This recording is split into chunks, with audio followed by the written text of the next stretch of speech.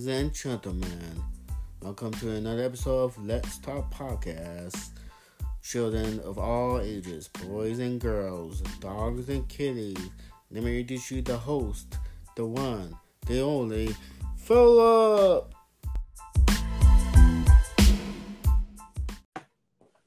Hello, everyone. Welcome to another episode of Let's Talk Podcast. This is episode number 52. I'm your host, Philip, and today we're going to talk about the Chicago Bulls. But I have a guest who is the co-host of the Dave. Welcome to the show, man. Phil, thanks for having me on, bro. Hey, thanks for having the time. How's your New Year? Oh, man, New Year's been good. Phil, I've done absolutely nothing. I've sat around, I've eaten, I've laughed with family, and I'm watching Hulu and Netflix and just being a complete lazy person.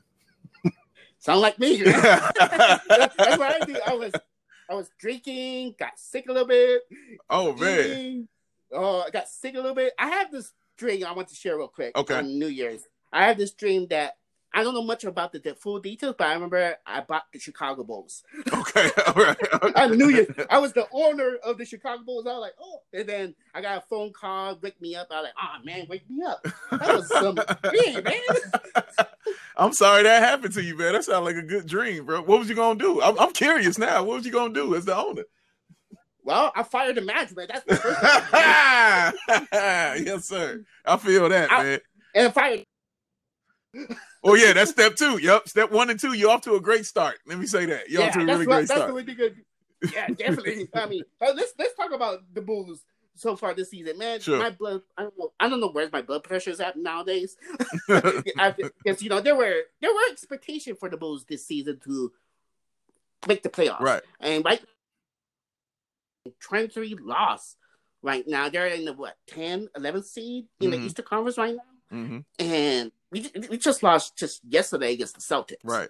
And we're playing against Dallas tomorrow, which. And Lauri Markkanen's been somewhat disappointed so far. What are your thoughts on it? Man, I was a big advocate of Lauri Markkanen, and I still am. I wrote an article about him last year because Dirk is one of my favorite players of all time, one of my top 5 players of all time, and he kind of mirrored his path in the beginning, how Dirk struggled in the beginning, but I saw all the potential in Dirk to be just really great. And when he reached that potential, I kind of felt like a proud dad, watching his kid finally, achieve his greatness. And it was just a great moment for me. And I wanted that same thing for Lauri. And because I saw the improvement from rookie season to the next season. Now he had to deal with injuries, and stuff like that in that second season. But coming into this season, I fully expected him to just take a leap, because I was like, okay, you figured it out. What you're supposed to do. You know your value. I need you just to start figuring out how to be an all-star, how to be great. That should be your next task. And it's been a complete regression ever since game 1. After game 1, it's been a complete regression. Now, remember, game 1, he had, 35 and 17 against the Hornets. He was completely dominant. He didn't shoot a lot of threes. He just got the ball. He kept going to the rack, and he kept imposing his will on the other team. And I loved it. It was great. After that, he kind of fell into just, I'm going to shoot threes all day long. I'm just going to relax. Now, some people say it had to do with the injury. I mean, it could be an oblique, a shoulder, or whatever. And he definitely looked like something was wrong. And I'm not going to say that's not true. But ever since then, man, I just don't know who this human being is. There's been times I watched the game and I just screamed out, "Who are you? I don't know who you are. Like, I don't recognize this human being on my screen. You look like Lauri, but you're not looking like the Lauri I remember or the Lauri that I want." And so, yeah, it's been hard for me, but I have not given up on him.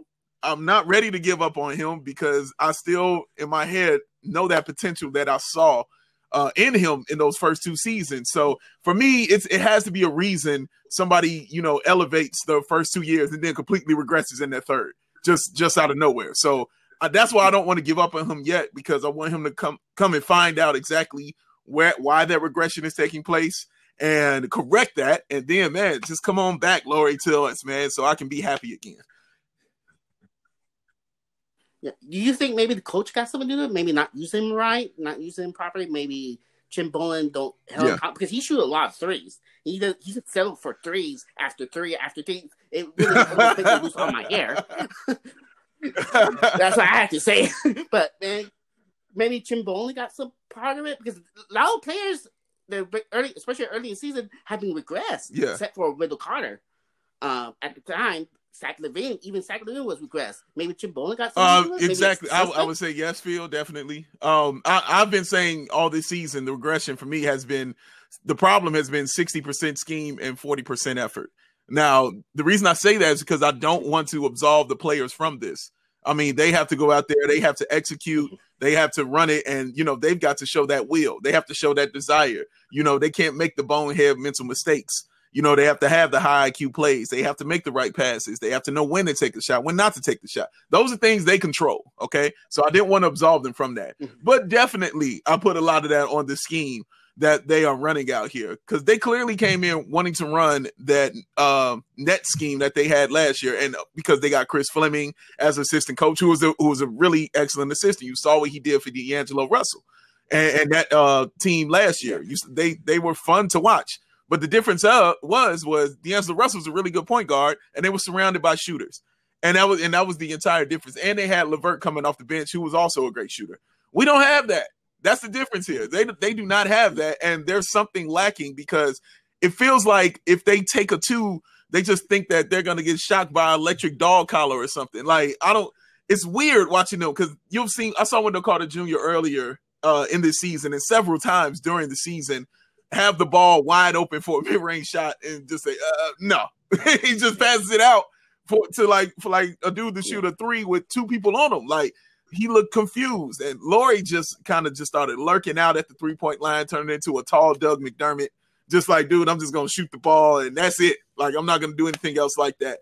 They don't have that point guard with that super high IQ or that superior talent that D'Angelo Russell had, which allowed them to run that kind of offense. So you would think that, okay, well, let's change it up a little bit. They just started changing it up. It's been a slow process to them kind of changing it up, even though, we saw that it needs to be changed up like a while back. You're like, this isn't working. You don't want to play Denzel Valentine for some ridiculous reason, even though you're telling me you need shooting, but then you leave one of your best shooters on the bench. That stuff like that is just bothers me. And that's the stuff I blame on scheme, and that's the stuff I blame on coaching. So yes, I definitely give Boylen more of this blame, especially when it comes to players like Lauri Markkanen and regressing. You mentioned Wendell Carter Jr. I thought he regressed just from what I just said. Like, he's confused when he has the ball on the offensive side. Like, he's like, okay, do I take this shot? Do I not take this shot? What do I do? Do I go inside? He hasn't developed any kind of post moves or anything like that, which I thought Roy Rogers was going to kind of help him with. Having Daniel Gafford not play for the first month, and then in his first game, he scored 21 points, was just absolutely ridiculous to me. So yeah, a lot of this I put on the scheme, man. Now they have changed. They're starting to change. They're starting to try to come around. They're shortening the rotation. They're doing things like that. But yeah, a lot of this I definitely put on scheme, Phil. Yeah. We don't have. Don't get me wrong. Tomas is solid. He has some solid game, but maybe we still need to upgrade the point guard position. And we still got like how many 10 point guards? Okay, I'm overreacting there, but I feel you. I mean, we still need to upgrade at the point guard position. Yeah, you're right. You're absolutely right, Phil. Like, the point guard has always been my favorite position in basketball, always. Because they control everything, they run everything, and what I've always noticed is a great point guard removes thinking. Like, a great point guard just removes thought for other players. Other players don't have to worry about what do I have to do when I get the ball? Should I move this way? Should I go this way? Should I crash the boards? Should I stay out here? Should I float? I mean, I don't know what to do. A great point guard, when he has the ball, exactly where you're supposed to be and what you're supposed to do, and he projects the utmost confidence into those players. A great example is Chris Paul in OKC. Everybody just knew it was over for OKC, and it was over for Chris Paul when he got there. But Chris Paul is a supreme talent at point guard and a supremely high IQ at that position, and he has that team as a playoff team in the West. So, I mean, when you watch that kind of stuff, even if people didn't like Rondo when he was here, but remember Rondo in the playoffs When you saw the Bulls win those 2 games, everybody was just moving. There was no thinking out there. Bobby Portis, I'll never forget the game. He had 19 points, and he was out there hitting wide open jump shots because Rondo knew exactly where he needed the ball and how to get them the ball. Like, you have to have that kind of point guard. I never thought Satoransky was that kind of point guard, but I liked the move because I was like, okay, he's a talent. You know, he is skilled. He's 6'7". I know he can play. So, yeah, I have no problem with that move. But I've definitely been a little disappointed in what I've seen from him. But I don't know how much blame I put on him because I never thought he was a high IQ player anyway. But they definitely need that point guard, Phil. Like you said, there's like 15 point guards on this team, man. And none of them have that kind of IQ, and none of them are just like that, man. But we need that point guard who the team can look to and have confidence in. Like when the opposing team goes on like an 8-0 run, you know, the point guard be like, okay, settle down. You know, let's run the play. Let me get whoever needs the ball to get the ball and, you know, put the ball in the hoop and let's get the best shot available. Like, you don't have that. You don't have that leader, that general on the floor at that position, man. And it's severely lacking. Yeah, definitely. You know, and the point guards we have, basically it's a short term. Like Tomas is short term. We don't have a long term point guard. We don't have it since the Derrick Rose. And, you know, and that seemed like I guess you can, I'm not suspicious type of person or superstitious. Or it seemed like a point guard curse for this team right now. And what do you That's think? an interesting way to put it, man. You're right. I mean, they haven't had that really excellent point guard since him. The only one I could point out was Rondo, and that was just a tough season. And he didn't really come through until, you know, the playoffs came around. Plus, he was injured, and he was getting benched, and he was getting suspended. Like, it was all kinds of craziness going on with him. Then, you know, him and Jimmy Butler and D-Wade getting into it, and, you know, all this other silliness was going on, man. But when it was money time, he came and he did his thing. Now, and then he got hurt. And again, of course, he got hurt. So, yeah, that adds to what you just said right there, as far as the curse with D Rose and everything like that. I don't want to believe that. I mean, it's easy to believe it's true because of what you're saying. But I do want to believe that we have a point guard on our team or someone who could develop into a point guard that I need. Mm-hmm. Like, I like Coby White a lot, like a whole lot. And I believe in him because of his work ethic more so than anything. Like, Coby White just really wants it. And I like watching him play because he really wants it. Like, as soon as the ball leaves his hands, he forgets the shot. And it doesn't matter to him if it goes in or not. Like, it's up, it's going. So that's why he can go 2 for 13 and then still, you know, smile when he's walking into practice because he doesn't even remember going 2 for 13. It's not even in his mind. He's not even in his mind no more. He's like, I had 13 shots. Oh, okay, cool. Like, he's not even thinking about it. It doesn't hurt him or anything like that. And, you know, he's a rookie. He's going to hit the rookie wall, which he did already. He's going to struggle. You're going to see him struggle on defense, which you have seen. You're going to see him have tough games, which you're going to continue to see. But his highs, for me, are awesome. Like, are really better than his lows, man. And I just really want him to develop into that guard that the Bulls need. But, yeah, it's been tough since they got rid of Derrick, man. There's no lie to that at all. Yeah, definitely. And Coby White. I do like the pick of drafting Coby White. I think he's has to be a good player. Yeah. Now, it's a question if he could be a future point guard or if he could be a 2 guard. What position do you think is best suited for him? Point guard or 2 guard? That's a great question. Because he came in as a combo guard. Like, you know, you can play, you know, the 1 or the 2. I would like to see him play the point guard position with Zach LaVine. I'd like to see that. But of course, he has a lot of work to do. And that's the thing. Yeah. He's got a lot of work to do and a lot of things he has to develop into. But for me, I'd rather see him get his development in now. Like, I want to see him out there with that starting unit, getting that development in. And the reason I feel that, because watching Satoransky, I'm like, okay, I don't feel like what you're doing is like, okay, you got to start. I need you to start. You must start over Coby White. I don't feel that. Like, I don't feel that at all when I watch his game. I watch Satoransky. I'm like, okay, you get 7 points, 4 rebounds, you know, 5 assists. Okay, you can do that off the bench. That's cool. Like, and I see what Satoransky's ceiling has been. You know, great game for him would be like 15 points, 8 assists. That's, again, I get that off the bench. Like, a great Coby White game, he might drop 40 on you.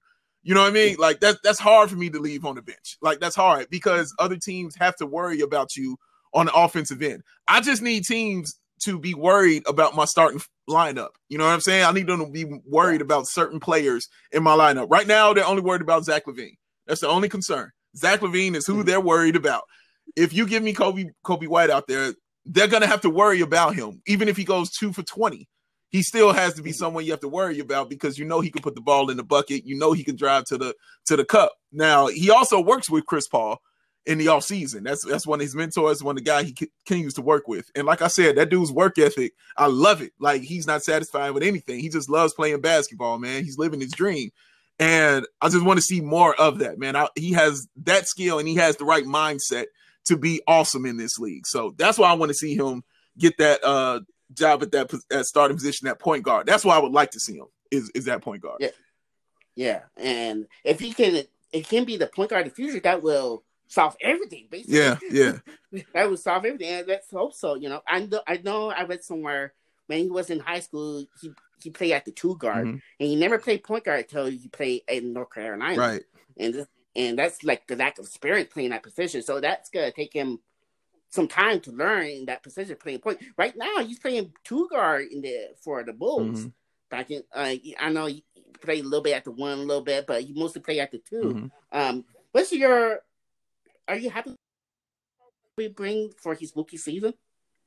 Yeah, I am. I mean, he looks like a rookie, and that's okay with. I'm okay with that. Fine. I don't need him to look any better or any worse or anything like that.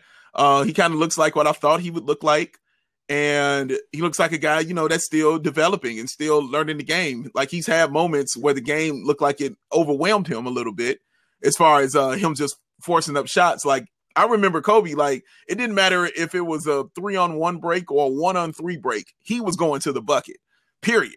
It didn't matter. He wasn't passing that rock. Like, this is mine. I'm going up, period. This is what I'm going to do. He's kind of stopped that but very recently, you know what I'm saying? That just kind of changed for him. But yeah, those things are rookie stuff that he does, man. And like I said, his defense, man, it definitely needs some work. And that's why he can't get out there in the starting line. That's why people didn't want to see him as a starting point guard and things like that. And the fact that he has to learn to run the offense and things like that. Because like you said, he's playing a lot of the 2. And where he's playing, he does at the 2, he's just like, okay, I got the ball. I'm going to shoot the ball. Like, it's really that simple. So at a point guard, of course, you have to be more cerebral with things and, things of that nature and stuff like that. But it's just the fact of the skill. It's just the fact of the talent that he has that I'm going to need somebody like that on the court with a Zach LaVine, or even with a Lauri Markkanen, or even with a Wendell Carter Jr. to, make teams worry, and be concerned. But as far as his rookie season, yeah, I've been completely okay with it. He's been solid. He's given me some highs that I've really enjoyed. He's given me some lows that I knew were coming. So I haven't been just super surprised by what I've seen from him, but I am happy that he's here. Yeah, me too. I'm happy to see him play, and I don't have high expectation for him. He's a rookie, like you mentioned. He have his good moments. He have his bad moments. Respect that he's only 19, and hopefully he never cuts his hair off. Never. Come on, man. Never. You see Kobe White bald headed? Listen, man, his hair is amazing. It is exactly, amazing, man. Dude look like Zeus out there. Dude looks amazing, man. Locks just flowing. You look cool. I got the long hair too, so I'm with it. So I love it, man. I love it. I love it. Yeah, me too, man. And hopefully you grow a beard too, go along with it. But now, we mentioned about point guards, and here's a point who I thought he has a solid season. Probably his best season of his career is Chris Dunn. He, I believe he's ranked top 10 in steals right now. He's been a solid defender. Now he still can't shoot. He still can't shoot, but he still makes some ball hand plays. But he's been solid. What are your thoughts on it? Oh man, we've been having some discussions about Chris Dunn these past few days. I've been on Twitter discussing him. We discussed him on the show and everything like that. Now my thing has always been this. Listen, when we first got Chris Dunn, I was a huge Chris Dunn fan. I was very excited he was here. I would argue up and down that this dude was going to be a problem at point guard, and he was that first year. He was awesome at that point guard position. But it was like ever since he went up for that dunk against Golden State and failed and left his teeth in the middle of the court, it was a problem after that. And but he kind of recovered a little bit, and I started seeing signs of him kind of coming out of that funk a little bit last season. But he just, man, when the time the season started, and I mean, he had to deal with the injury off jump. And I mean, he just never looked comfortable. He never looked good. And then things became glaring when his defense wasn't there. You're like, oh man, he really is a bad shooter. Oh man, he really doesn't have a, really high basketball IQ out there on the court. Oh man, he does foul a lot. Like, you notice those things. So that kind of put him on the back burner. So coming into this year, I was like, okay, look, he's going to have to either be traded or he's going to have to be comfortable coming off the bench. Because the way he was speaking, he was saying, I don't want to come off the bench. I'm a starter, and that's what I'm going to be trying to do is start. And then we were like, well, dude, you're not going to be here if you're trying to be the starting point guard. Like, it's just not going to happen like that because we're going to have to go another way. Because obviously you went and got Kobe White, you got Satoransky, and you had, like you said, Phil, like 10 other point guards. So I didn't see how he was going to fit in that plan. Now, Chris Dunn has completely bought into the role of being that guy. Because I've always said if he buys into doing what he does best and being a defensive guard, he can play 10, 12 years in this league. You can see it. And he completely has bought into it. Like you said, he's been great on defense as far as steals, deflections, you know what I'm saying? Like Trae Young hates playing him because Trae Young always has terrible games when he plays Chris Dunn. He has a terrible time against him, man. And Chris Dunn has been awesome on the defensive side of the ball. The issue I have is that fact that Chris Dunn is out there playing the three.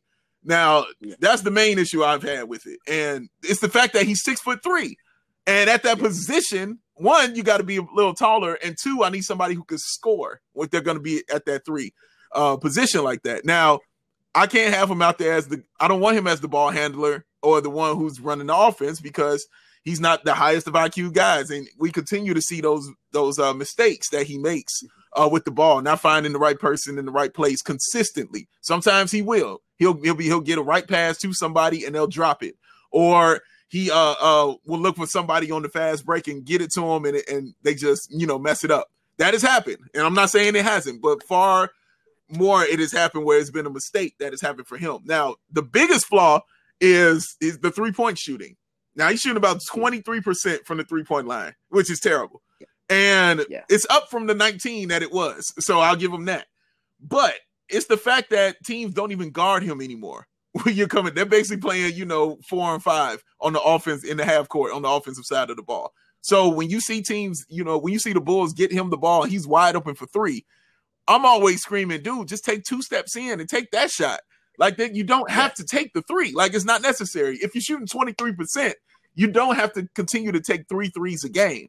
It's not necessary, man. If he could take just a couple steps in, and that could be blasphemy in this offense because they love their 3-point shots. But a guy who can't shoot them, man, he just takes 2 steps in, shoots a jumper, and let's roll with that. I think that's a better shot for him. I think that'll make him more comfortable. That's just my opinion on it. But he's been solid. He's been consistent on the defensive end.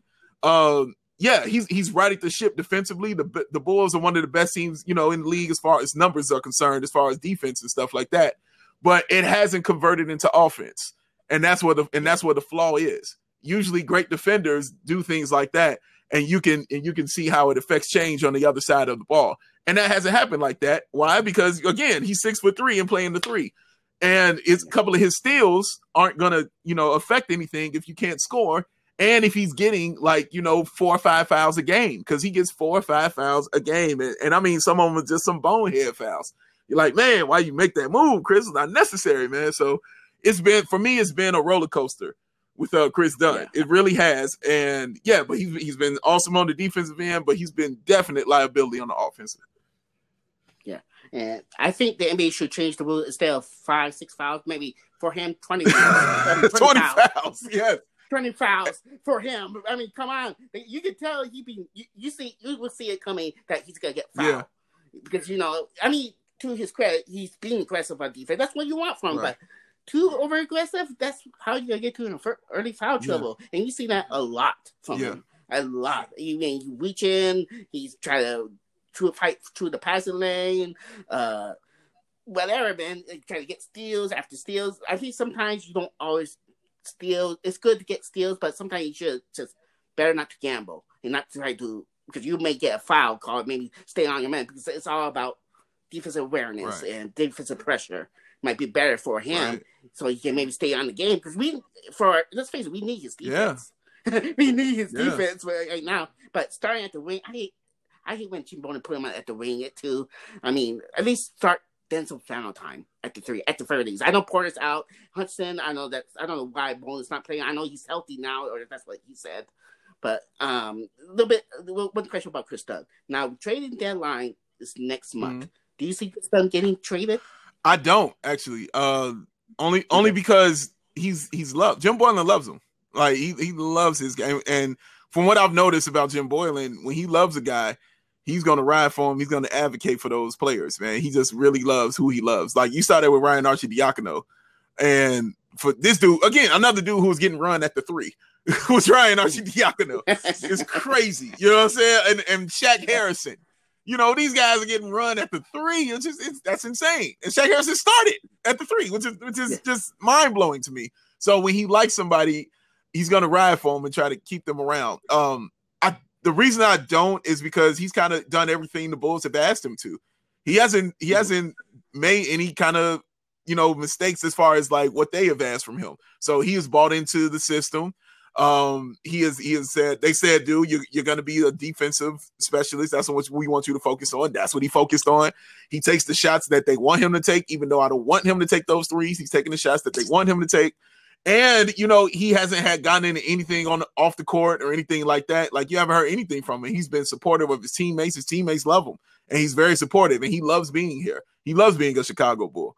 But, yeah, so I honestly, it's going to have to be something big for the Bulls to trade him, in my opinion. Now, for me, yeah, I would trade him immediately. Like, I would get him out of here because I think he's a luxury, personally. A guy who plays defense like that is great on a team that has superstars starting with you. Like Avery Bradley starts over Kyle Kuzma in LA. Well, that's because you have LeBron James and Anthony Davis. You know what I'm saying? Patrick Beverly starting with the Clippers, you know, well, that's because you have Paul George and Kawhi Leonard. You know, like those things, those are called special. I call those dudes specialists. Like Tony Allen, when he was starting, you know what I'm saying, on those teams that were good, you know, for the Grizzlies, or even the Boston Celtics teams when he was playing. Like, you know, you have specialists and superstars on those teams that can say, you know what, I need somebody who just does one thing right here. I need more than that, you know what I'm saying, from a point guard right now on this team. This team is young and still trying to find out its identity. I need as many points as I can get. Defense ain't been the problem. The problem is they've scored 73 points against the Hornets. Like, that's a problem, dog. Like, the numbers across the board aren't good for this team offensively. That's a problem.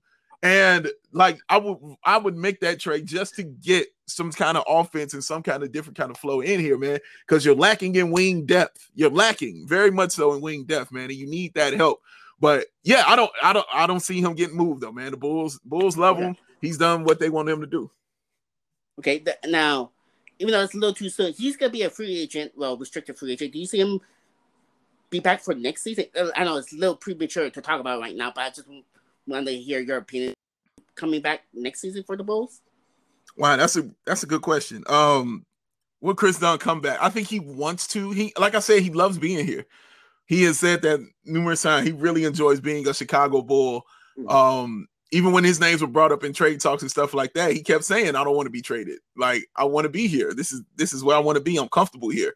You know, he's got love here and stuff like that. Like when a player finds, you know, comfort and security, you know what I'm saying, that goes a long way with how they play and things like that. So yeah, I don't think he'll demand it, but again, he just had a child, and if the money is right, you know what I'm saying, he's gonna make that move. Now we're gonna see what the team wants to pay him. Now we're gonna see what they want to pay him, and we're gonna see what his value is out there on the market. So he'll definitely test the waters to see what his value is out there.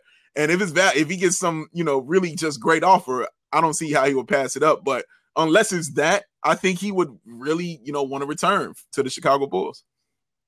Okay. Yeah. I like Chris Dunn.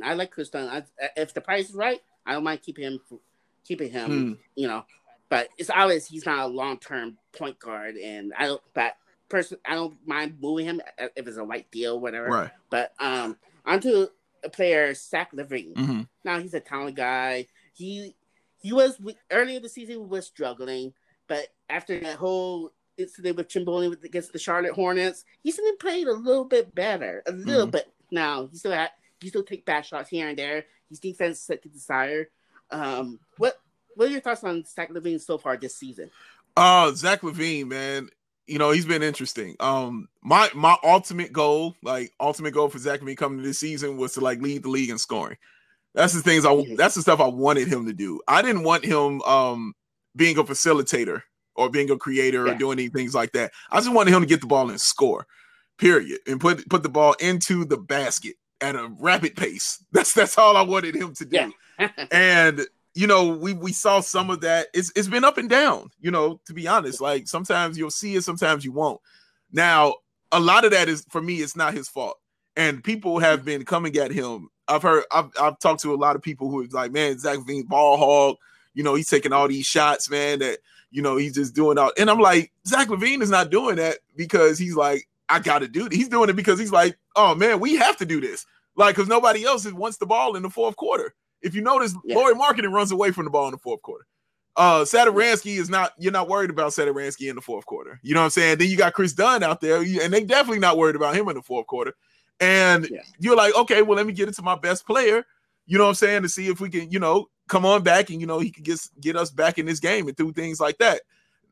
So that's why I think he's taking the shots that he's taking. Sometimes he'll get you 35. Sometimes he'll end up with 19, stuff like that. Now, I want to see that game. I've seen it once in Charlotte. You saw him have that game in Charlotte. Yeah. Now, I want to see more incredible games like that because he has to, in my opinion, have those kind of games to really put himself on that kind of map like that. Like I need like consistent back-to-back 30-point games. I was just watching Devin Booker tonight. And I saw this stat, Devin, but it was his sixth straight game of 30+ points. Like, it's stuff like that I want to see from Zach LaVine. Like, yeah, man, score. You know what I mean? Like, this is what we got you for, bro. Like, this is what you do best. Sometimes he trying to get everybody involved. Sometimes he wants to get everybody the ball, get them going. I don't need him to do that. This is why I need a point guard, because I don't need him to do that. That's for me. That's not what I need him for. I need him to be like, okay, I got it. Oh, the lane is open. I'm gone. Oh, okay. Let me get this fade away. I got you. Boom. 3-pointer. Smooth. I got you. Yeah, but it's been interesting for me watching him, man. Like I want to see a little bit more. I want to see that 40-point game, that 50-point game. Like I want to see that, but it's hard for me to criticize him because he has been that dude for us, man. It has been at many times the only guy for the Bulls out there that is trying to win and trying to score and trying to do his thing, man, who can actually hit a shot consistently. So yeah, man, I'm still rolling with Zach LaVine. I'm definitely still rolling with him, man. And yeah, I just want to see that though. I want to see him dominate a little bit more. I see like a lot of people on message boards, Twitter or whatever, criticize like LaVine wrongfully so because to think about it, he's the only one that can create his own shot. That's what we got on the roster. You're right. Unless you want to count Kobe White, right? But Kobe White's on the bench, right? But Zach LaVine is the only guy that creates his own shot and score. That's the only guy we got, right? Exactly. We don't have a true superstar unless Lauri Markkanen become one, right. Unless Zach LaVine become one, or whoever on the roster become one. And I think people who criticize so a little too harsh on Zach LaVine, and I like Zach LaVine. I thought he's a talented guy. I remember in draft, I want the Bulls to draft him at least, but we traded up for a certain guy. I'm not gonna mention his name. Pass over Zach LaVine, and we could draft him too, by the way. But just mention, I'm gonna end up getting in trouble now. It's all right, man. I'm rolling with you, Phil. I'm with you, man. It's all good. It's all good. Yeah. We ended up with him anyway. It's all good. Yeah, we ended up with him, and he seemed like a cool, nice guy. Yeah. And I love his work ethic. You can tell every offseason he try to work on his game, and you hear him on the interviews. He was trying to work on get better on defense. Yeah. He works so hard. He has a great work ethic. A great work ethic, and I want to keep him. I think he has potential to be at least a very good player. Yeah. Maybe a second. I don't know if he could be that superstar, but I see him maybe a third option, second option, whatever. And that's my opinion. Now, All-Star is next month. Do you see Zach LaVine finally get into the All-Star maybe? Not yet. No, I don't see him there yet. And for the reasons I just stated, like he's got to put together those games of like, oh my God, he has to put together a string of those. Like there has to be a string of 40+ performances, 30-point+ performances, like incredible, just moves and plays. He has to put on a show out there on a team like he has. And you know, like I've watched him playing when they were playing Utah, and every time he would go inside and Gobert was there, he would like have the, you know, the movement that he was gonna go do something nasty, but once he got up there, he's like, nope, you know, let me pass it off, or let me, you know, try to get a fake pump fake layup or something like that, or you know what, step back for this three or something like that. I just wanted him to go up and try to yam it on him. I want him to go up and try to dunk it on him, man, and put it on that dude. And you know what I'm saying? Like that's the stuff that puts you on the map. You know what I'm saying? Like even if you missed it, if it looked nasty, they'll put it on SportsCenter. Look at Ja Morant when he jumped over Kevin Love and missed the dunk. They ran that all day long just because it looked great. You know, because it looked amazing. Because you know, I want that. I want to see him for a guy that's a leaper, a guy that could dunk like that. I want to see him do that on somebody because I can't recall any. Well, no, I can't say not any dunks he ain't dunk on nobody because I still remember that Clippers dunk he had. I can't remember whose career he ended, but he dunked on somebody in LA for the Clippers a couple years back. And it was just quite nasty. But I want to see more of that. So he has to put together more of those things for me, for him to be an all-star. And people can't say it's because the Bulls are losing. Because look, your number one vote getter as a guard in the East is Trae Young. Okay? Yeah. It ain't winning nothing. Okay? But Trae Young puts on a show every night. 35 of 8 and 11 all the time. He's out there putting on a show out there for people, and that's what they remember. So Zach has to just go out there, man, and put on the show. And he's still got time to do it, man. But it's, you know, it's not looking good right now. Time's ticking too, and we're in January. Yeah, bro. Yeah. Here's what bothers my mind a little bit. Now, not all it's Zach LaVine's fault in a sense, but I don't remember the stats, but he's not attempting to the foul line a lot because, you know, now there's sometimes you will try to attack the back and he doesn't get calls and he gets hacked. I see a lot last year get hacked a lot, and I see him getting hacked sometimes he doesn't get the calls. And you want him to attack the basket, attack, and you get to that foul line, get the foul calls. I believe that lately we didn't get to the foul line that much. I believe like 4 or 5 free throws, and other teams like get to the foul line more. That's due to team being not too aggressive, and that really boggles my mind. Sometimes, like Lauri Markkanen shoot a bunch of threes. I mean, he's falling in love with too much threes. Maybe his favorite number is 3, and that's hard to say about that. But you know, and I want LaVine to succeed. He has talent. Yeah, he's our true 2 guard. You know, and I want him to prove Dallas wrong. Yep. And I think he still has time. He's only 24, 25? Yeah, he's on 25. Yeah. 25. And so, you know, he has time, but time is ticking still. Yeah. Time is ticking. It's definitely ticking. Yeah, it is. And now the Bulls lack at wing position. Oh. I look at the roster almost every day. Mm-hmm. And, you know, I know Porter's out with the injury, with that foot injury. It'll be a marathon to say, oh, he's out for the season. You know how fun I was roll about injuries. I mean, he's out for a few weeks. No, he will out for the season. He'll be back at the All-Star break. Just make it official. Come on now. Yeah, man. I mean, this is not the first time he did this. Yeah. And, you know, Porter, and then you got Chandler Hutchison, who's, and then right now so they say he's healthy, but Chimbo refused to play him. And I thought Chandler Hutchison, he's inconsistent, but I believe he's averaged 13 points per game out there. But we lack wing position. But, you know, I think Bulls should start Denzel Valentine at the 3 and put Dunn back off the bench. What do you think? I completely agree with you, actually. I definitely want to see Denzel Valentine start.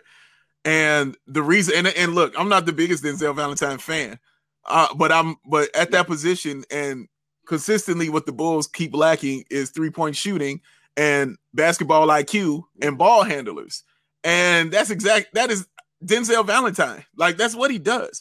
He shoots threes, he handles the ball, and he has a really good basketball IQ. Now, he's slow as molasses. The dude cannot jump at all. And he has deficiencies definitely on defense. Oh, my goodness. Like, they're not good, man, at all. But your problem has been somebody who they can't just cheat off of on the offensive end. So my thing is, if he is out there, he's a guy like that opens the floor for players like Zach LaVine and players like Lauri Markkanen who like to drive the basketball. So you can't cheat. You know, you can't double team and triple team Zach because Denzel will make you pay if you leave him wide open like that. He'll make you pay. You know, he'll hit a wide open 3 for you. Like, that's going to happen. And he can actually handle the ball and you know, call that offense and find the open play and realize Lloyd Marketing has like Jaja Barea on him and he needs the basketball and needs to get him the ball and things like that. So those are the reasons I want Denzel to start. He fits that mold of a 3 that you need more so than Chris Dunn would. And Chris Dunn would be perfect. Chris Dunn's perfect for me coming off the bench. Bringing in a defensive dog like that off the bench, man, to hound your guys is great. And I mean, he can play in the fourth quarter too. Just I don't want to see him in crunch time unless I need, you know, defensive stops and things like that. But again, that stuff coaching has to realize. That stuff coaching has to do. Like, they got to know that and they got to see that. Now, he's had problem with Denzel Valentine being in the doghouse and stuff like that. So he hasn't played. Like, he didn't play at all last game and things like that. So yeah, man, it's tough when you have a coach who doesn't, you know, like or doesn't want to play a player like Denzel Valentine, man, and wonder why you guys are, you know, struggling. And it's like you know, it's like spiteful, it's prideful, you know what I mean? And those kind of people kind of fall by the wayside, you know, when you do stuff like that. Because we trying to win. I don't care nothing about the pride, man. I'm trying to win, man. So let's just get our best players out there who can help us win. I think Denzel can definitely do that for you from that position. Yeah, I mean, like you say, I believe we're last in 3-point shooting this season, and Valentine provide 3-point shooting, provide a little bit of playmaking, provide ball handling. Now defense, not good, not good, not good. I'm a better defender than him. I'm a better defender than him. Come on, my dog's a better defender than him. Okay, all right. Now, don't get me started about how high jump. I'm not gonna debate. Maybe I don't jump. That's hard to say, but I mean, I think they should start him because, you know, he provides shooting. That's what we need. We need shooters to space out, to put pressure out, like Zach LaVine, especially like Zach LaVine, Laurie Marketing. You know, when they attack, to drive and kick, or when they, you know, have shooters open. And I don't know what Jim Boylen think. I always like to say, Jim Boylen doing bowling things. That's why, and that's what he's doing nowadays. This season, he's doing bowling things. Man. I mean, come on! I remember they asked him a question. I can't remember what question was it, but he said, because I said so, or something like that. He was being and then Otto Porter, it's a matter of question if he's gonna be back this season. I still have no faith he's gonna be back this season. We see.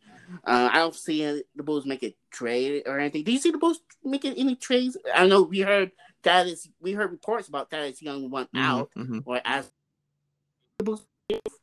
Actually, I do see them being active. And for that player, like you said, Thaddeus Young. I mean, he doesn't want to be here. He doesn't like the fact that he's not playing. And part of me is like, okay, well, I feel you because, you know, you're starting Shaq Harrison at the 3. And he's like, what? He's like, dude. He's like, really? Like, dude, like, come on, man. I can do that. And even starting Chris Dunn at the 3, he's like, oh, dude, come on, I can do that. But Thad Young, I'm not going to say like he's been great because he hasn't. He hasn't been great. He's been cool.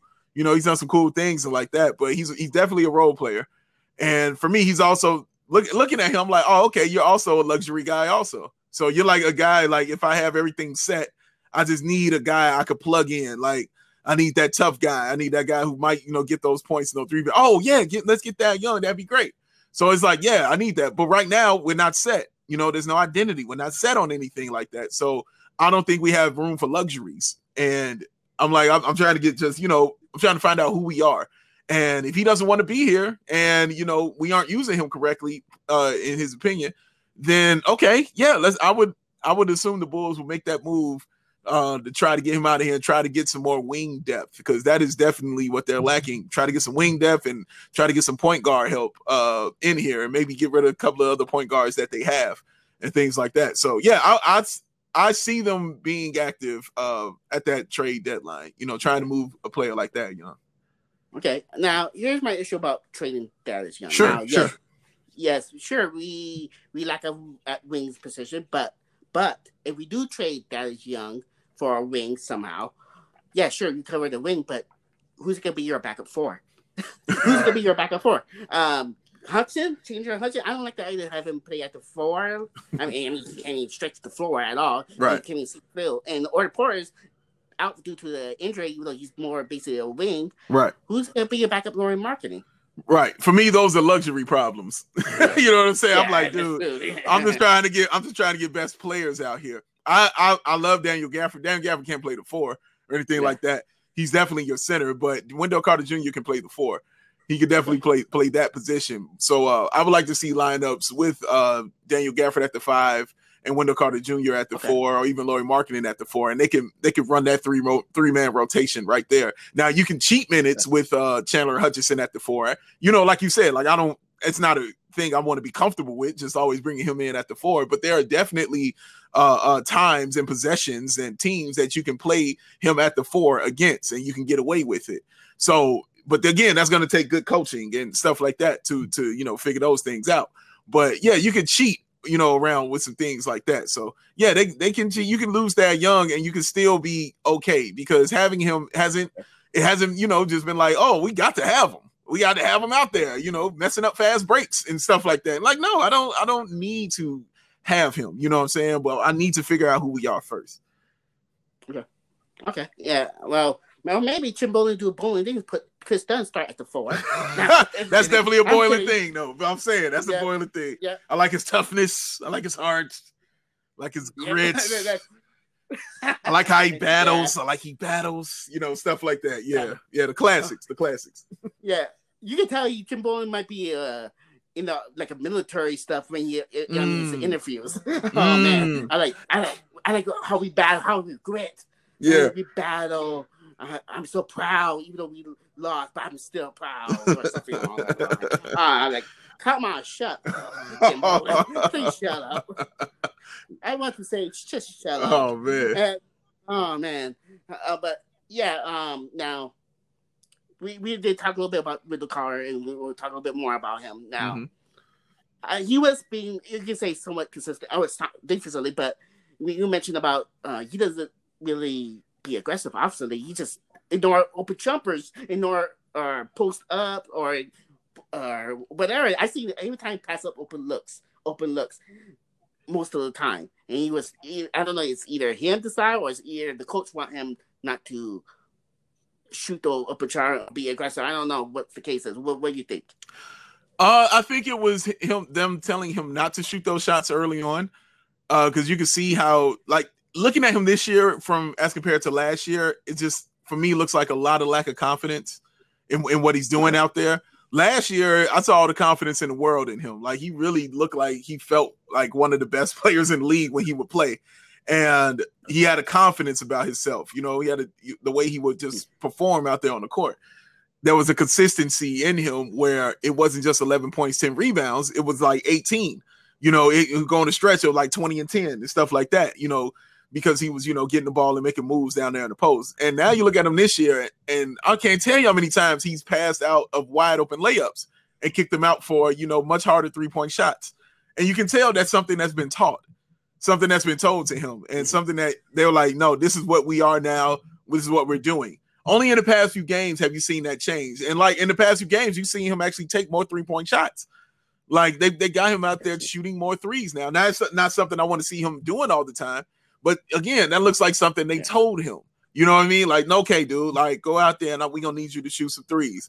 Okay, it's okay if you shoot these mid-range jump shots and things like that. And a couple of those shots that he takes at the mid-range just didn't look confident to me. Like when he goes up, immediately I can tell if he's confident in the way he shoots it or not. Like you can read it. You can be like, oh no, he don't feel right.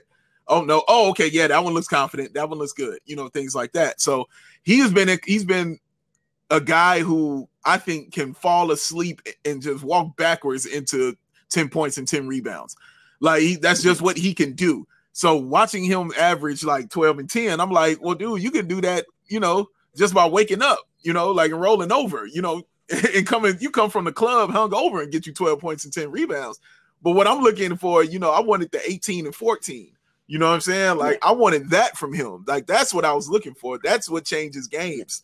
And that's when teams got to worry about you is when you're doing things like that. So I wanted to see more post moves develop. His post game has not developed from last year. I didn't realize how much he shot with his left hand in the post, because he definitely shoots with his left hand more when he's down there on the post, which is good if it's working. You know what I'm saying? But Yeah. But I mean, yeah, he's solid. He's a solid player who I think can do more because he's shooting 54% from the field, shooting about 20-some% from the 3-point line. You know what I mean? Like, 12 and 10. Like, those are solid numbers. But he's better than that, in my opinion. He can do more than just solid numbers. I agree. He needs to be more aggressive. I think he has potential to be a good two-way player. Yeah. And we need more than that than two-way players, not like Denzel Valentine or Chris Dunn. Wink, wink. Yeah. And he has potential to be a two-way player. He needs to be aggressive offensively. I mean, I think there are a lot of times he's too, what's the word I'm looking for? Unselfish? I would say unselfish and unsure. Okay. A lot of times he just isn't sure about if I should take this shot or not, or is this okay to do? And again, that's something I look at coaching for, because he shouldn't have that in him right now. Like, that shouldn't be in him. He should have just utmost confidence in whatever shot he wants to go up and take. So for me, that's on coaching for me. Okay. Yeah. Okay. And hopefully he turns around. Maybe the remember this Ronnie Rogers, who's one of the assistants. He, according to reports, that he's the one that helped develop Clint Capella when he was assistant. Correct. Maybe a 1 full year with him may help him for the next season. Maybe that's why I'm hoping for it. And same with Laura Marketing for the big man coach. Maybe. Yeah. I'm just saying. No, I agree. That's how I felt, and I think he actually fits more for Daniel Gafford than anything, because Daniel Gafford's game just reminds you of Clint Capella. Like, a guy who catches lobs, who dunks on you all the time, who gets all the offensive rebounds, and who blocks the shot and runs the floor. And he does that well. Like, when Gafford comes in, he changes game. Now, he's a guy who I point to when I talk about defense that change momentum.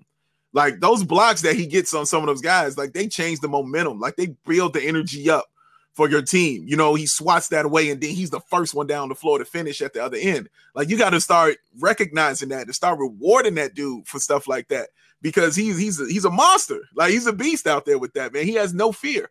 Like, he has none of that in him, man. He's a shot blocker. He's an offensive rebounding machine. It's what he does, and he can score, and he puts the ball in. Because he shoots no jumpers. Everything's around the basket. Everything is around the basket, man. They got to find a way to get more minutes for him. He can't just play 12 minutes a game. They got to find a way to get more minutes for this dude, man. He's too much of a talent to me.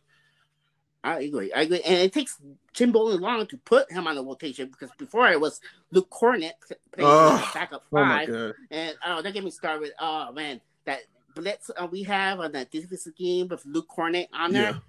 What are you thinking, Boylen? Yeah. First off, it's Kid Comics. Luke Cornett is not the quickest guy. Right. Not very mobile, agile, and you still blitz with him on the floor. Right. People got killed on that. Does the time, and it takes Jim Boylen a while to put down. It takes like an injury, I believe. Luke Cornett with that nose injury, I believe, to put Daniel Gafford on the rotation, and he blocked shots. And I like what I see. I like the pick when the Bulls drafted him last year in the second round, because I believe the Bulls need rim protection. They need a backup better than Felicio, for that matter. Yes, absolutely right. And he's very athletic, big man, can run up and down floor. And I like what I saw so far, but he needs, like you said, he needs more than 12 minutes. Yeah. More than 12 minutes, maybe, I don't know, 20 minutes maybe at least, maybe a little bit more. But he's got to play, man. He's got to play. Got to play. And you need, and Bulls are not good at defensive team too. Right. So you need that shot protecting rim. Now, let's talk about Jim Boylen. Okay. All right. He's such a frustrating guy. He is. He really. I mean, there, like I mentioned in the beginning of the episode, this podcast, we have expectation for the Bulls to make a playoff. Even Sean Paxson stated, or Jim Boylen stated, even though they say, we didn't say we got the play expectation to compete for the playoffs or something along the line, which that's not true. Come on now. Yeah. And Jim Boylen just, now, I will admit this. When we hired Frank Holbert, I would like to say, let's get Jim Boylen as assistant coach, okay? Okay, we did. We was under Pops. Now, him as a head coach, fast forward, a head coach, Oh, come on. If I give him a grade, so far I give him an F. An F. Dang. What you... Oh man. I mean, it's hard for me to argue that. Honestly, it's been tough. I'd give him a D minus. Okay. I give him a D minus. But man, dude, I'm not gonna argue with anybody giving him an F, honestly. And you know what's funny? Like Jim Boylen is just the nicest guy too. Like when you if you get a chance to meet him and speak to him, very personable, very nice, very kind. You know what I'm saying? One of those guys. You know, he's very cool to talk to and all that. But but when it comes to him coaching, he has a stubbornness about him. You know, when it comes to him in coaching. And man, when you try to tell him something's wrong, or you know, you pointing out something to him, like he's quick to be defensive and things like that. Yeah. And listening to him at the press conference, you're like, what?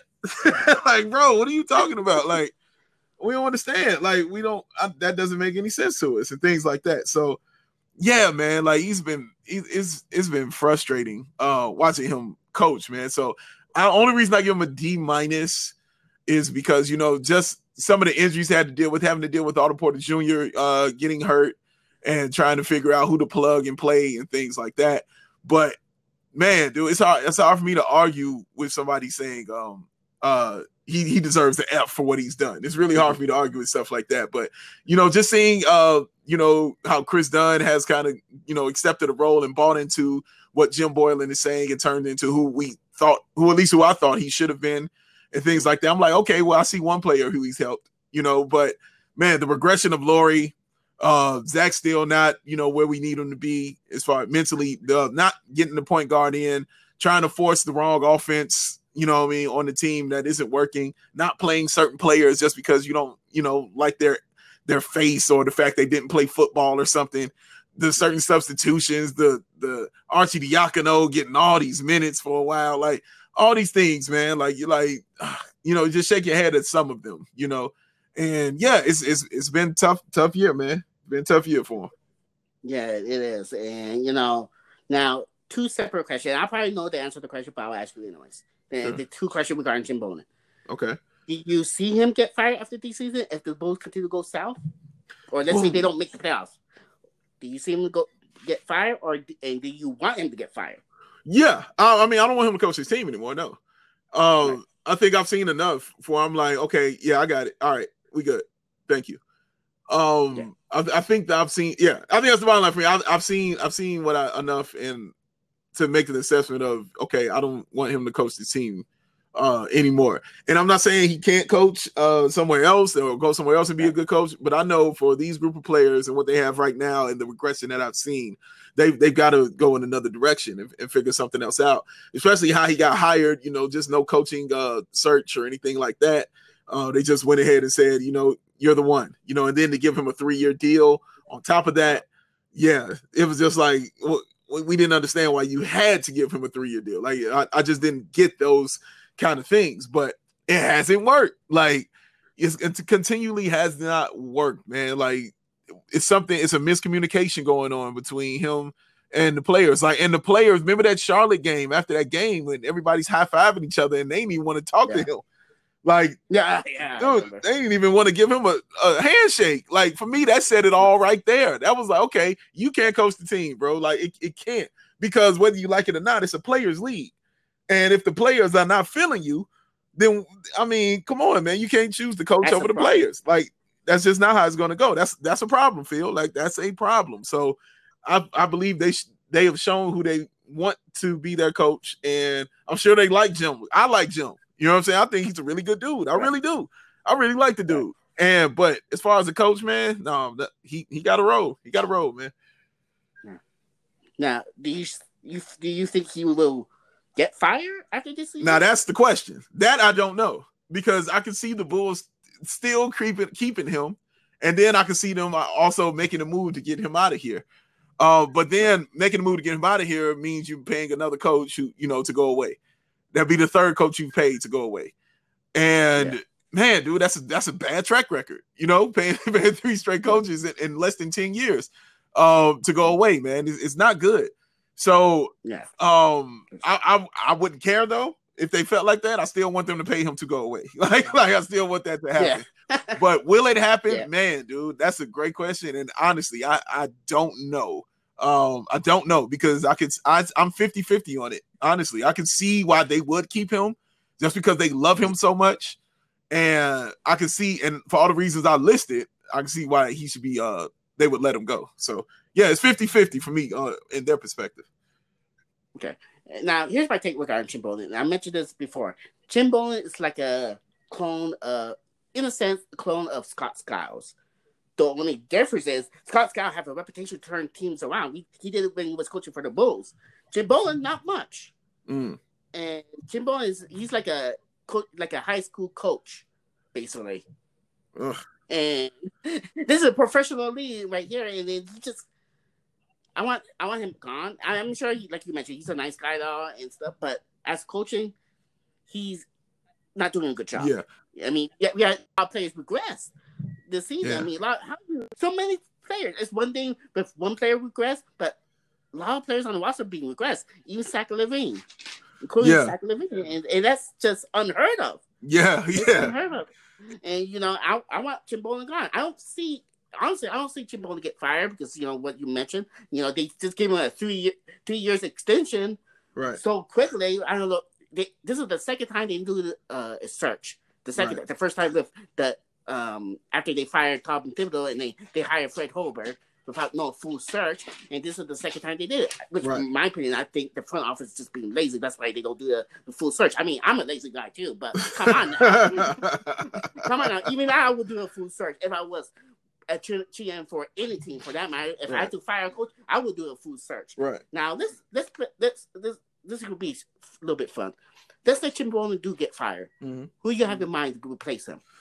Look, man, my friend kept asking me that same question, and I was like, dude, honestly, I don't know, and I don't care. I was like, if you want to bring in Barack Obama to coach the team, I'm with it. Like, man, dude, we just need some kind of different thing. And I mean, there are plenty of good. I mean, I'm still upset we didn't get Monty Williams. I'm still upset at that.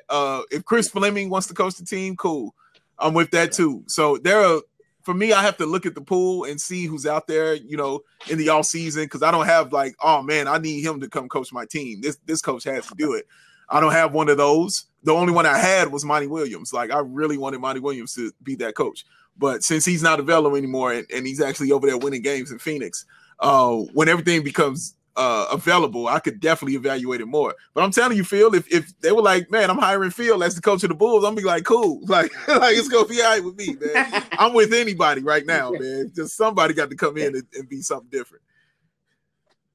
Okay, I was about to say I'm throwing my name at the name out of the hat. Hey, it worked for me. It worked for me, Phil. Yeah, it worked for me. Yeah, I'm a good coach on the NBA. I'm good, man.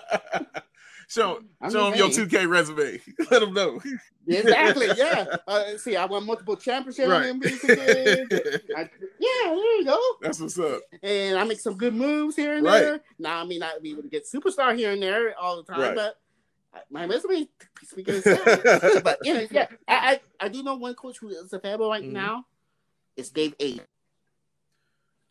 And I like to see him. I like to see the Bulls go after him. You said Dave. He used to coach for Sacramento Kings last year. Yes.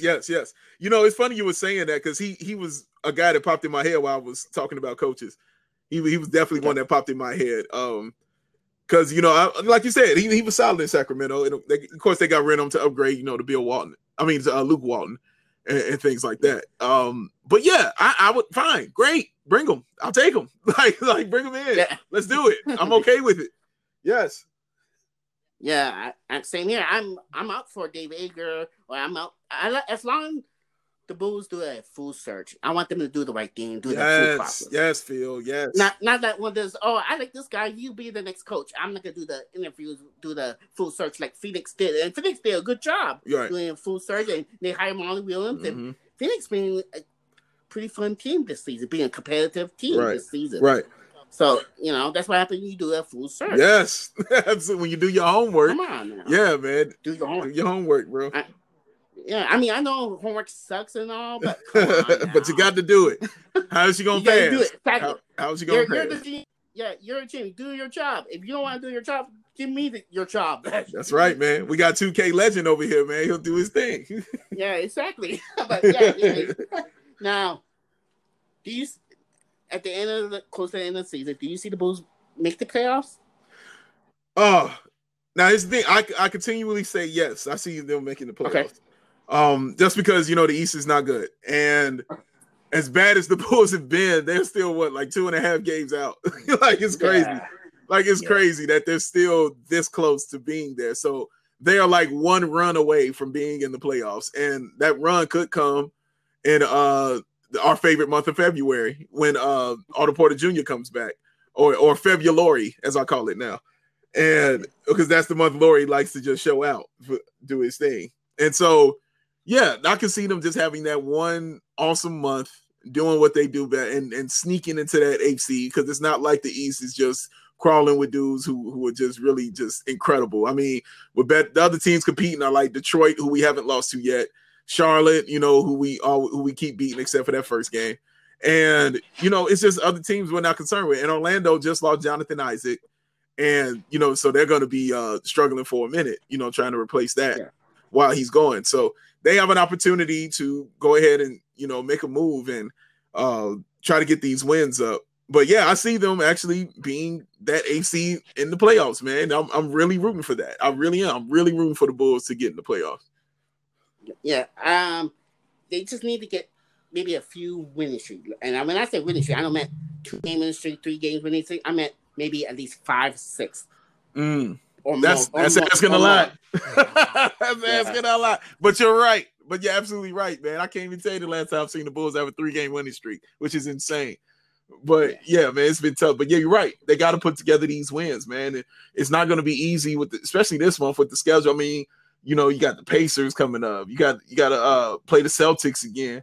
I mean, you got the Sixers. You got the Bucks again. The Kings aren't easy. I mean, you got the Spurs. I mean, you got the Nets. They're going to be teams that they're going to struggle against. And of course, you got teams that you can beat, like the Wizards and, maybe even the Pelicans. But, who knows? You could have an off night on those games. So it's going to be interesting, man. But I think, they just got to put some wins together, like string as many together as you possibly can. I mean, it sounds easy to say, but that's exactly what they have to do, man. So, yeah, hopefully they can get those winning streaks going on, Phil. It would be nice to see. Yeah, and hopefully it starts tomorrow. They're playing against Dallas, and Laura Marketing is already ruled out. Yes, doubtful. Yeah, doubtful. So I'm assuming Dallas Young will start at the 4 unless Bowling's doing bowling things. Dude, I'm not assuming anything. Honestly, I'm not assuming anything. I don't know what they're gonna do, but man, what I would like to see is them start Daniel Gafford and put Wendell Carter Jr. at the 4. If that's the case, okay. I would like to see that. But again, I'm not gonna assume anything because I promise you, we're gonna look up and it's gonna be Archie Diacono at the 4, and we're gonna roll like that. So I'm saying I'm not gonna assume nothing, man. But let's see what happens. Yeah, Washington Bowling will play all 5 point guards. Right. Just wanted to catch him off guard. Yeah, exactly. Yeah, but we'll see. I'm hoping they'll turn things around soon. Yeah. The Bulls turn around, get maybe at the of course the 8 seed. We're not there in 10 seed, I believe, right now. After that loss yesterday, we were at the 9 seed, I believe, before yesterday. They were, yes. Okay. Right. Yeah, and now after the loss, it knocked 2 slot down. And I was looking today, so if the season's over, the Bulls will have the number 7 pick of the draft. Boy, we love that number 7 pick, don't we? Love it. But loving it. But you think 7 is supposed to be a lucky charm, but it's not. It's not. No, not for the Bulls. Not for the Bulls. Now, it's great talking to you. It was a great talk about the Bulls and everything. They gave us a headache this season for the Bulls. My blood pressure was probably up. I haven't seen it for a while, so who knows? But it's great talking to you, and you're welcome to come back to the podcast if you're up for it. Oh, definitely, Phil. I really appreciate you reaching out, man, having me on the show, bro. Thanks for having me on. Of course, I had a blast with you, man, and man, we definitely do this again. Definitely, and we'll do this again. I'll let you know. Follow me on Twitter, P2H10. Let's Talk Podcast has a page. Give it a like, and I will update as much as I can as long when there's a new guest, new episode, or anything like that. And Let's Talk Podcast is available 9 different platforms. You can listen to all the episodes I have, including this one, for 9 different platforms, such as Anchor, Apple Podcasts, Radio Public, Stitcher, Pocket Cast, Overcast, Breaker, and Google Podcasts. All 9. I've been on the road lately. Doing your thing. Take notes, bulls. But that's hard to say. But now, is there anything you want to plug in, like a Twitter, YouTube show, podcast, or anything like that? Definitely, you can check us out on. You can check out myself, Matt, and John doing the Bulls Outsiders post game show. After every Bulls game, following the post game show of Jason, Wendell, and Kill. I'm sorry, Jason, Wendell, and who did I say? I said Kill because I combined both of their names together. But Jason, Kendall, and Will. That's what I was trying to say. Following them on NBC Sports Chicago. You can check out the podcast I do called Bow on Bulls with my boy Chris on our website at ballsports.com. You can listen to it on any platform that's out there. We're there, trust me. Any platform, Spotify to iTunes, whatever, we're out there.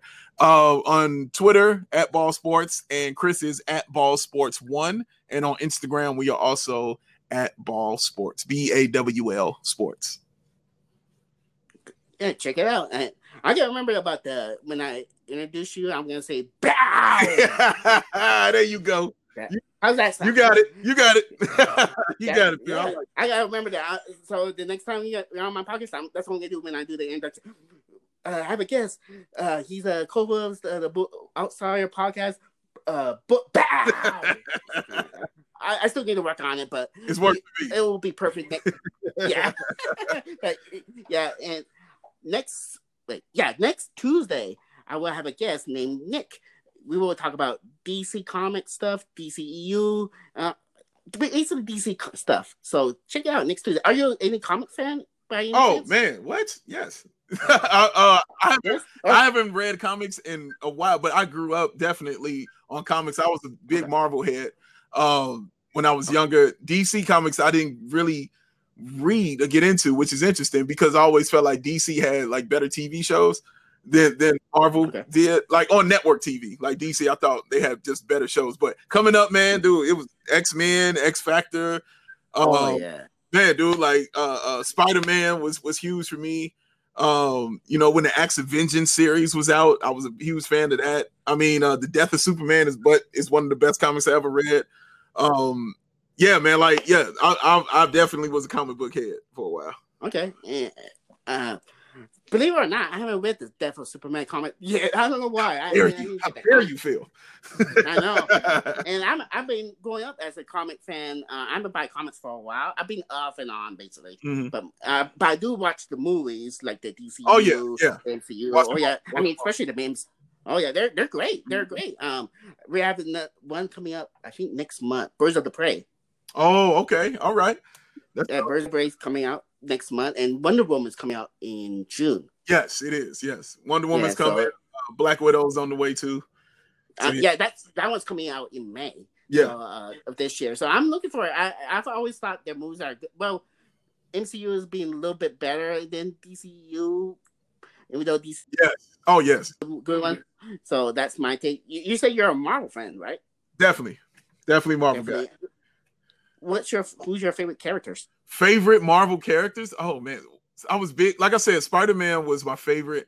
I always liked Colossus, even though he was just a guy from on X-Men and things like that. But I always liked Colossus, man, because I don't know why. I just related to him because he was a big dude, who was strong. I was like, hey, I understand that, and he looked cool. And he looked cool when he would turn into Colossus. You get silver and everything like that. But I liked him a lot. Man, Doom was also a guy I liked a lot. Doom was just, man, one of the greatest villains ever. Yeah, so those guys like that. One of my favorite like Spider-Man villains all time was Kraven the Hunter. Oh, okay. And yeah, people never talk about Kraven a lot, but I thought Kraven was just awesome and amazing. Some dude went, he was crazy. Kraven was crazy, dog. Like Kraven was a wild dude, and I would like to see them bring him back and things like that. But yeah, definitely those guys like Spider-Man and X-Men and X Factor. Death was one of mine. You remember it used to be Angel, but then he died in Apocalypse turned him. My favorite comic book of all time was that when he came back as Death. That was just the shock of the year for me. And so yeah, like those guys I've always loved those kind of guys. Yeah. Cool. Yeah, I believe I read somewhere that the Spider-Man movie, they're gonna make another Spider-Man movie. I heard that they're gonna bring Kraven, the Hunter. Dude, I know. I can't wait, man. I was like, don't tease me like that, Marvel. Don't tease me like this. You know I'm gonna get at front and center when they do that. I can't wait to see what they do with that because they've never let me down. Marvel is rare. Like usually coming up, man. You know, those movies would always let you down. You would go there just like, I'm just happy to see a superhero on there. I don't care. You know what I mean? Like, fine. I don't care. It's fine. It's cool. But, Marvel, since the first Spider-Man, has not let me down. I haven't been disappointed or anything. Like, there are just some that you might say, oh, okay, I like this one more than the other one. But I just have not flat out said, you know what? I don't like it. I have not said that. Even the Hulk movies. Like, I just flat out haven't said that yet. So, yeah, man, I appreciate Marvel. They do their homework and they reward the person who reads and knows it as much as they reward the person who doesn't know anything about it. So they do a great job of that. Yeah, definitely. I love their MCU movies. They haven't let me down. They haven't let me down. They just ain't. Knock on wood. Yeah, knock on wood. Right. DC, DC, on the other hand, DC has definitely let me down quite a few times. Oh man, don't get me. Oh man, I mean, now there are some good DC movies like the Batman trilogy. Yes, of course. Aquaman was good.